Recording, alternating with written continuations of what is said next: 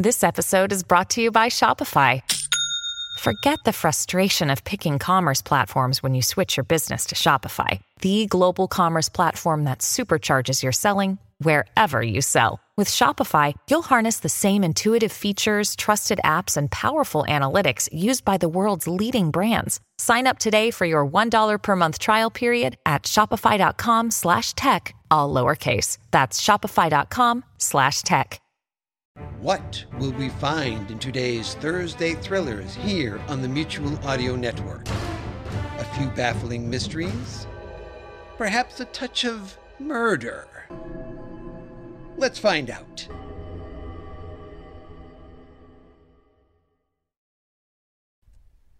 The following audio drama is rated PG for parental guidance. This is Once Told. Original short stories read by original people. Stories that are fun, fascinating, and perhaps a little frightening. Now, this episode of Once Told.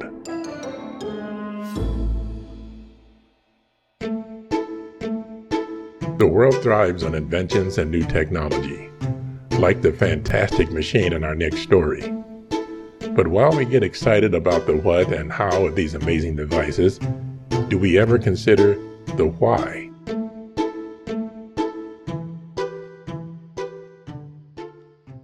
Camilla by Steve Bellinger. Read by Shani Ensley.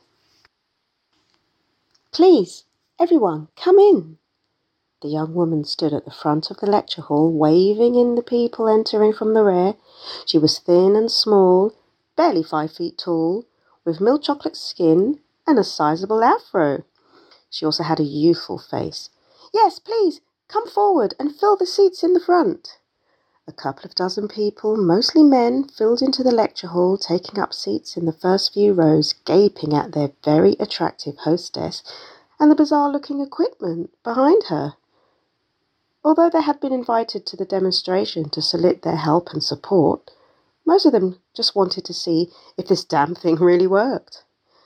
Good afternoon, and thank you so much for coming, the young woman said, smiling. I'm Dr. Alexandra Sorensen, and it is my pleasure to welcome you to the university. I know that you are all very anxious to see the demonstration, but first, I'd like to take a moment to introduce our special guest. She turned to her left, where a door opened and an elderly, white-haired man in a wheelchair with an IV bag attached was pushed into the room by a young female nurse. He had a blanket on his lap where he carried a little black book. May I introduce our generous benefactor, Sorensen said, Mr. Ernest Thomas. Thomas smiled weakly and nodded to the audience as they applauded politely. Sorensen handed him a microphone. He had difficulty grasping it, so the nurse held it to his mouth. Thank you, Thomas said. His black suit was a couple of sizes too large. I am sure you have read much about me, but please know, I am a changed man. 20 years in federal prison will do that. My reputation is one of a hard-nosed businessman, one who would do anything for money. And I did some terrible things. He paused and leaned forward as if to give his words added gravity. But I am a changed man, and I have now dedicated what is left of my fortune and my life to helping others. I know I do not have very long, and I want to leave this world on a positive note. He began coughing. The nurse cupped an oxygen mask to his face and handed the mic back to Sorensen. Will he be all right? Sorensen asked. The nurse nodded as she listened to his chest with a stethoscope. Turning back to the audience, Sorensen continued. When I met Mr. Thomas, I was hoping to convince him to contribute something to our endeavour. The more I told him about what we were doing, the more interested he became, until finally he offered to underwrite the entire project. At this, members of the audience stood and applauded. Thomas waved, the fogged-up oxygen mask still on his face. With a sincere smile, Dr. Sorensen said, "Yes, thank you so much, Mr. Thomas." After a moment, she turned back to the crowd and monitored them to take their seats and waved towards the equipment on the stage. "Now, let's get on with the demonstration, if you please." Standing behind her were two clear plexiglass boxes, 10 feet square, set 20 feet apart with equipment attached to each one. She walked over to the box on her left, while Thomas watched her with intense interest. "I'm sure you have seen the articles and the YouTube videos." Sorensen gestured towards the first box. "Well, this is an atomizer chamber. Along the top of the wall above the door is the plasma emitter that produces a beam 10 feet wide and 1 micron thick. The metal plate on the opposite wall is the receptor matrix. Anything that the beam comes in contact with is stripped away at the molecular level and collected by the matrix." She walked to the other side of the box. "This unit attached to the outside here is the matter modem. The material stripped off by the beam and collected by the matrix is processed by the modem, which actually modulates it onto a transmission signal that is sent to an identical setup on the other side of the room." Incredulous, a bearded audience member stood up. "So, you're saying you can actually transmit matter through the air?" "Not quite," Sorensen said with a smile, peering past the stage lights. "It's Dr. Foster, isn't it?" When the man nodded, she continued, "Well, Dr. Foster, what you and the rest of the audience may not be able to see from where you are sitting," she waved for him to retake his seat, "is a very fine wire made of pure silver as thin as a human hair. This wire connects the two matter modems." She motioned towards a shy-looking fellow standing between the two boxes. "One of my assistants, Jose Lagunas, a student intern from the university, has something of a flair for the dramatic. He suggested we use a sewing needle stuck in a wooden pole as a vertical support for the wire in the middle." She pointed to the long pole standing midway between the two boxes, thereby showing that the wire is so thin it can be threaded through the eye of a needle. Like I said, a little showmanship on his part. This brought a chuckle from the crowd and an embarrassed smile from Jose.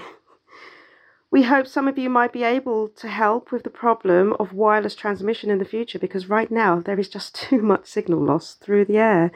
Anyway, the signal passes through this tiny wire to the other matter modem." She waited for the surprised whispers to die down before stepping forward. "But enough talk. Time for the demonstration, Jose."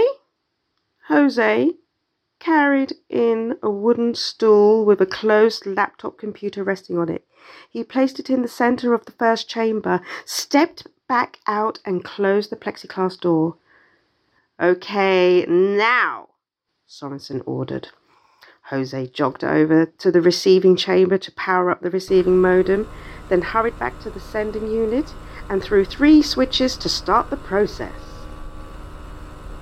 There was a loud sizzle as the emitter activated, producing a bright blue-white beam of light. It looked about 3 seconds for it to move down its tracks as the beam erased the computer and stalled from existence, blasting the atoms into the receptor matrix. The beam shut down and the emitter silently moved back up to its parked position. Meanwhile, lights on the matter modem were flashing as a low hum built to a loud buzz.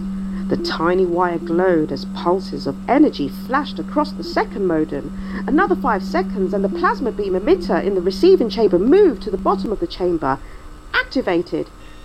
And as it moved up the stall, and finally the computer were recreated. As the observers sat in stunned silence, Jose entered the chamber, picked up the laptop, opened it, and showed them the screen as it booted up. "Now, For the next demonstration, Dr. Sorensen said over the applause. Dr. Smith. An older black woman in a white lab coat entered the room carrying a cage with an albino rabbit. As she placed the cage in the first chamber, Sorensen spoke. Dr. Smith is our resident veterinarian. Dr. Smith stepped out and Jose started the machine. As the plasma beam consumed the rabbit, the chamber steamed up and moisture collected on the transparent walls. The rabbit's molecules were transmitted in bright pulses along the wire to the receiving station, which filled with a light mist as the rabbit reappeared. Dr. Smith entered the chamber, picked up the cage, and stepped out. She coaxed the shivering rabbit, which appeared a little thinner than before, out of the cage.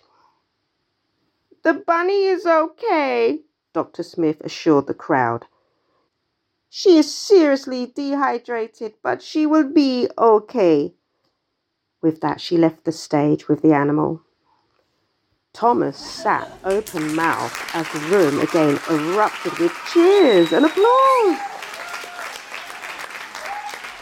What you have seen is our greatest challenge yet, Sorensen explained. You see, this process tends to boil away some of the moisture in organic tissue. A living thing can be transmitted, but it suffers severe dehydration because a significant amount of water is lost from the body. That is what produced the steam you saw. Now, I am confident that with your help, we can solve this and other problems with the process and make true teleportation a reality. Another hurdle that I hope we can overcome today involves our test subjects. It will take a lot of experimentation to solve the problem of our loss of dehydration. In the meantime, Dr. Smith tells me that most animals will likely not survive more than one transmission. We need a creature that could handle repeated loss of hydration without permanent damage. Dr. Smith came up with a brilliant solution, and with the generous help of Mr. Thomas and his staff, we were able to get exactly what we needed. Dr. Sorensen gestured off stage to her right, and Dr. Smith re-entered, carrying a rope, leading a fully grown camel. This is Camilla, Sorensen said with a grin. Dr. Smith suggested that a camel would be the perfect subject. She has been satiated with water. We've determined that the fluid loss would be less than what she would lose after a few days in the desert. She might be a little thirsty when we are done, but we're hopeful that we can use her in our experiments with no permanent damage to her whatsoever. Dr. Smith? The vet led the camel into the chamber. Thomas watched intently as Dr. Smith closed the door behind the animal and Jose started up the machine. With a sizzle and a hiss, Camilla was deconstructed and her molecules sent to the second chamber, which filled with vapor as the plasma beam rebuilt the camel. Pungent steam poured out when Dr. Smith opened the chamber. As the air inside cleared, all could see her carefully examining the camel. After a minute of looking into Camilla's eyes and mouth and massaging her hump, Dr. Smith smiled and gave a thumbs up. At that instant, before anyone could react, there was a loud thud from the other side of the room. All eyes turned to Thomas, who was slumped in his wheelchair, while the nurse frantically worked to revive him. She massaged his wrist, thumped his chest, and pressed the oxygen mask to his face.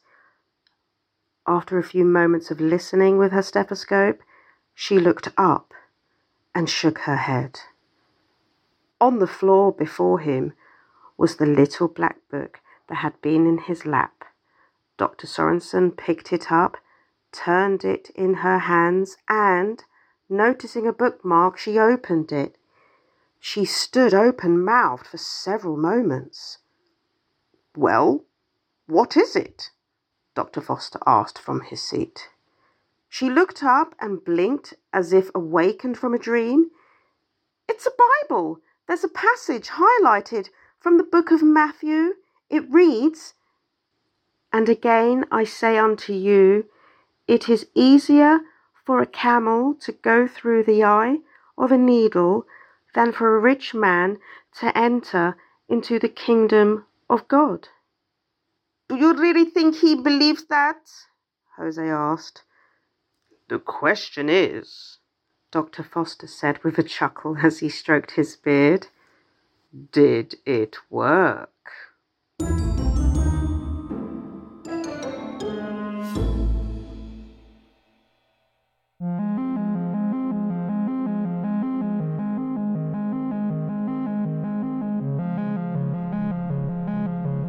The digital dystopia is here. Matty Williams' retirement as a computer specialist goes awry when he and his girlfriend Divvy discover that new social technologies are subtly affecting the minds of users everywhere. They delve deeper into the technological marvels that are revolutionizing and controlling the lives of virtually everyone on the planet, and are set on a course that leads directly back to their employer. Now, there's the latest gadget, augmented reality glasses called Augies that can literally recreate reality and determine everything the users see and hear. And they are all controlled by the ruthlessly efficient global computer system with the deceptively reassuring name of Nana. Epocalypse, the digital dystopia is coming. The chilling novel by award-winning author Steve Bellinger. Get your copy in paperback, Kindle ebook, and audiobook from Amazon, or ask for it at your favorite bookstore. Epocalypse, the digital dystopia is coming, because there is no fiction like science fiction.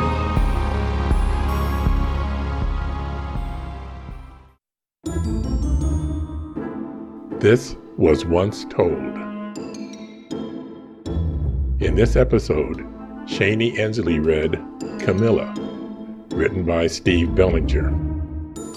We hope you have enjoyed our program, and be sure to visit us at stevebellinger.com. Until next time.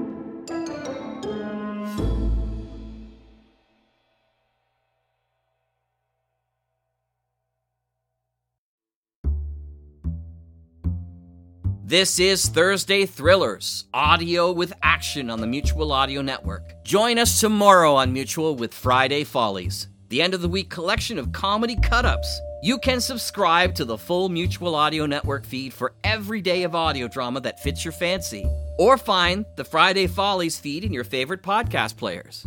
Now that's a lot of F's. The Mutual Audio Network.